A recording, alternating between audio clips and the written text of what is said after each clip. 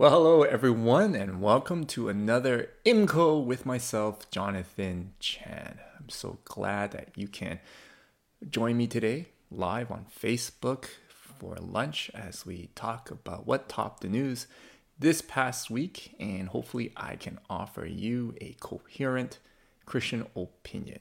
My Christian opinion, hence it's IMCO, in my Christian opinion. So, what topped the news this past week? Well, over the weekend, there was a news article on CTV. And again, I put the link at the bottom of this video for your perusal.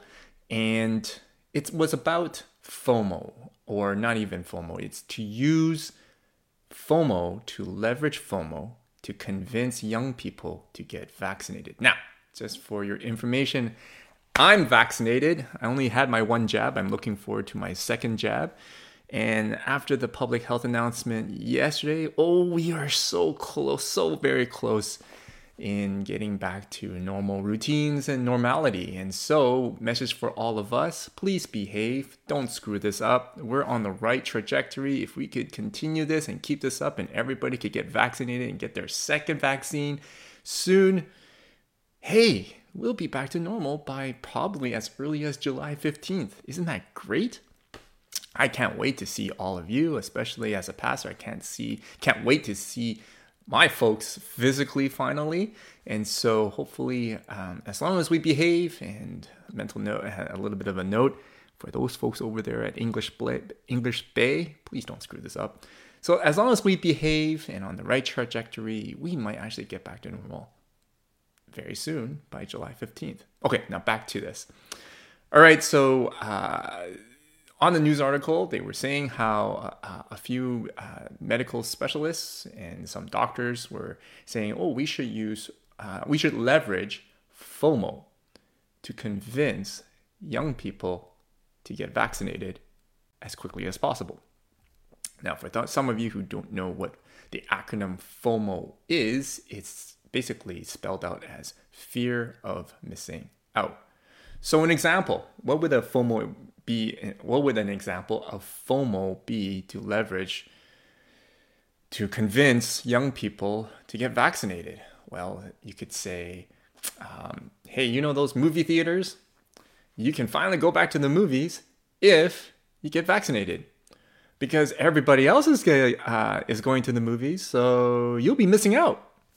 Or how about indoor gatherings, parties, pubs, beer gatherings? You'll be missing out if you don't get vaccinated. So you get my drift. FOMO, the use of fear of missing out, the leveraging of fear of missing out. Granted, this method does seem to work. If you follow the news in the United States, quite a few states in America have used that method as well. Some of those methods are borderline bribery. For example, in Ohio, some of the mayors there in Ohio say, hey, if you get vaccinated, you get free beer. Or if you get vaccinated, you get entered into a lottery that will give $1 million each day to the winner. Okay, fine. That's and their vaccination percentage have gone up dramatically, which is great. But is that really something that we should do?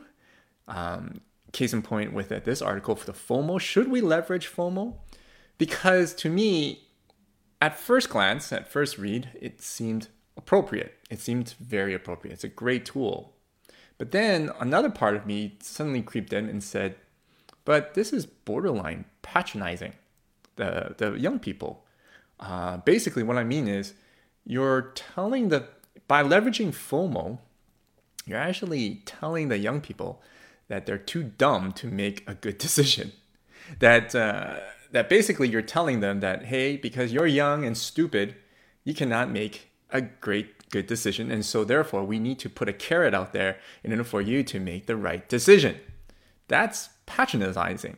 Patronizing basically means you're kind of saying that's something good, but really behind the scenes in the undertone, you're condescending that person at the same time. And so I felt, I don't know about you, But when I read the article and when I read about the method they were using about, you could miss out on things if you don't get vaccinated. You could miss out on all the good stuff if you don't get vaccinated. I thought, really? Do the young people really need to know that, or really need that method, or really need to tell them that they're going to miss out on things? Why can't they make a really good decision on their own and just read the science and read the general consensus and get the information and make their own judgment calls? Why do we need to tell them that? And why do we need to tell them that they're too stupid to make a good decision? I think young people are bright enough, intelligent enough to make great decisions and very good decisions.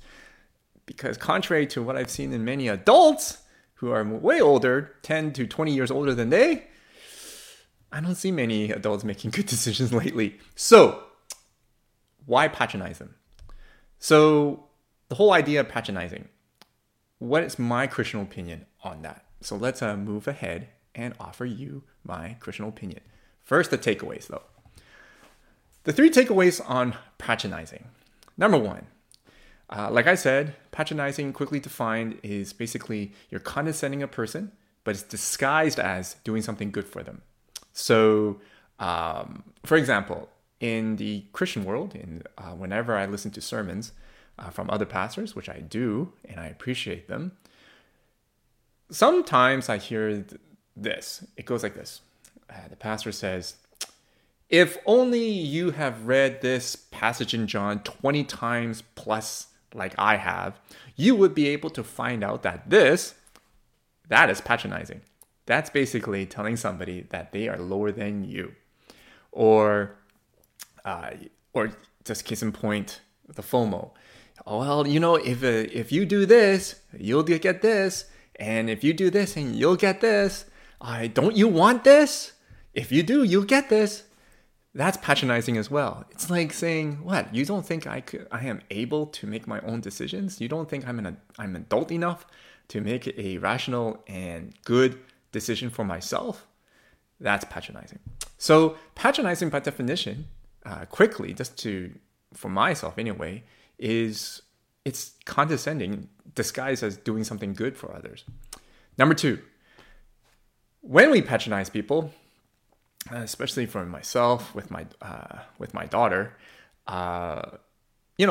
we always, as parents, always want to be able to teach them about empowerment. We want to empower them. We want to build their self-esteem.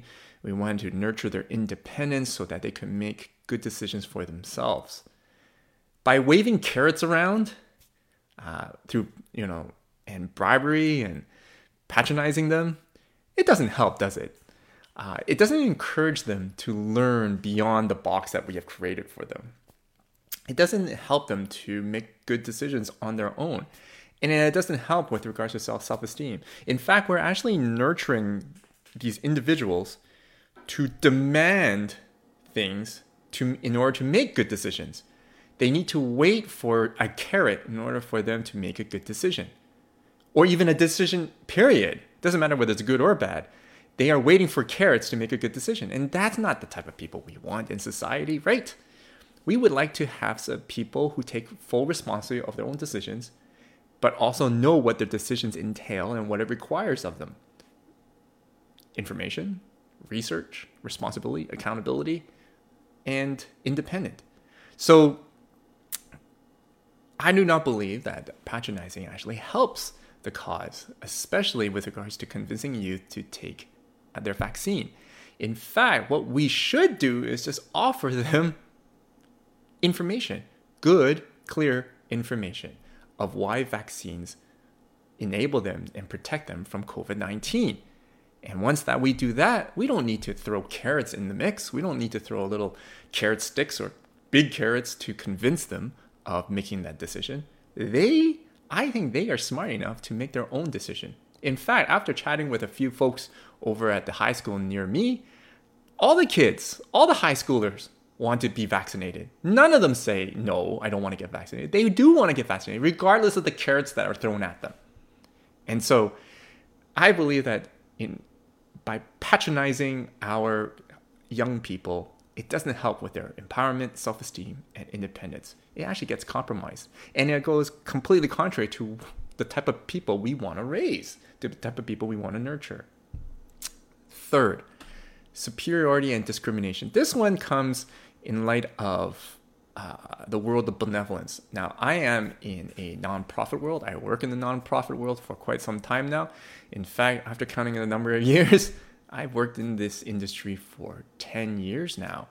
And I've seen it. I've seen it in myself and I've seen it in others, where the stuff that we do, the benevolent things that we do, the good that we do by offering free things and offering free food and shelter, and it sometimes has that tone that even though we may not be conscious of it, there's that tone where I'm better than you, therefore that's why I'm doing it for you, because you are unable to do it yourself. You follow?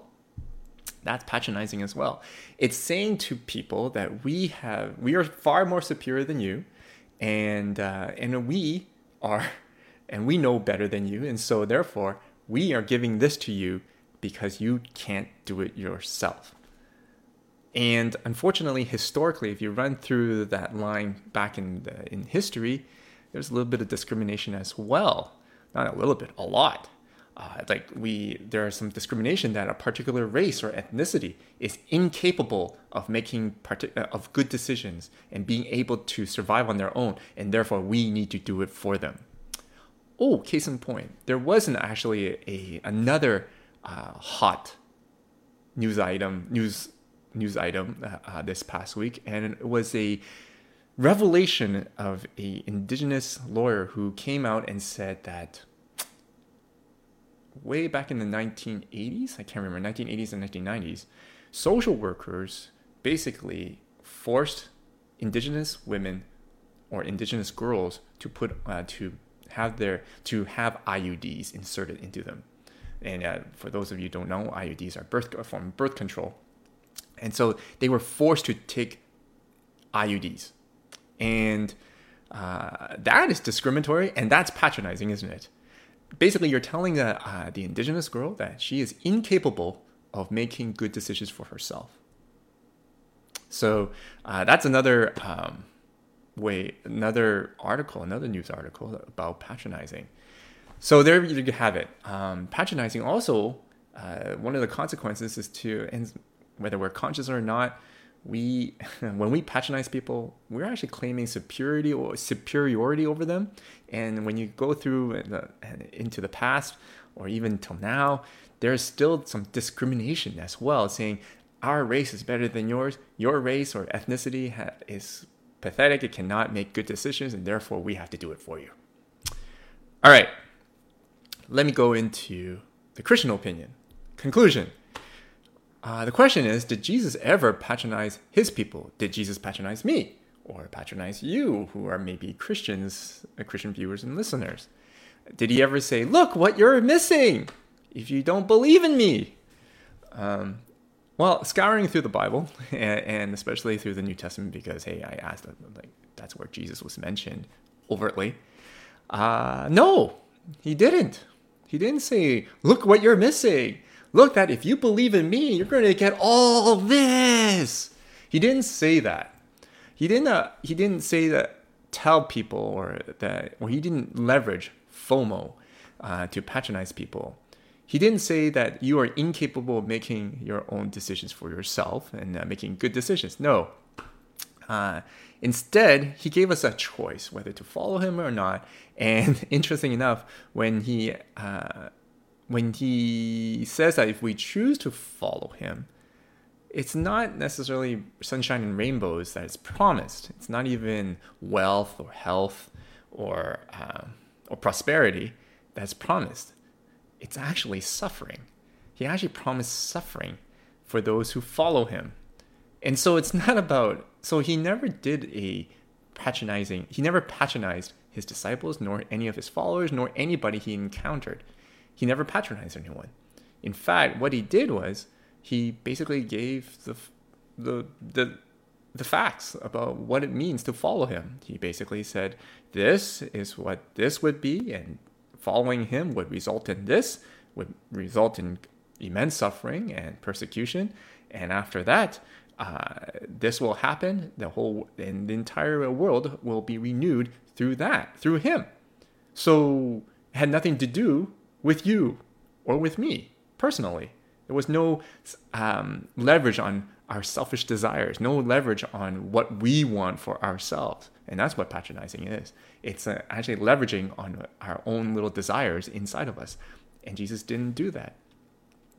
But I fear that, unfortunately, I hear from various sources that sometimes we hear this on the pulpit, saying, look what you're missing if you don't believe in Jesus. You're missing out on this wonderful life of prosperity, of health and wealth. And unfortunately, that is untrue.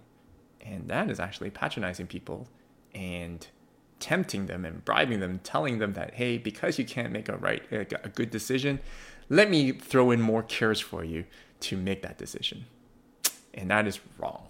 I do not believe that Christians should ever use that method, nor should we ever even have that attitude when we do good for others.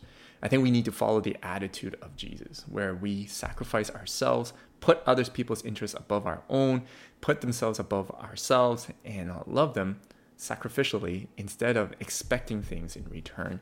And having that attitude of saying, hey, because you can't do it yourself, I have to do it for you. No. We do it because we just love people, regardless of where they are, who they are, and what circumstances they find themselves in. All right. I hope I made sense. That is all from me with regards to patronizing people, and I've offered my Christian opinion. Feel free to chime in. You could enter your comments in the bottom of this post, or you could message me through my website at companydisciples.com. I will post that website in the end of this IMCO. Thank you for joining me. Till next time, have a blessed week.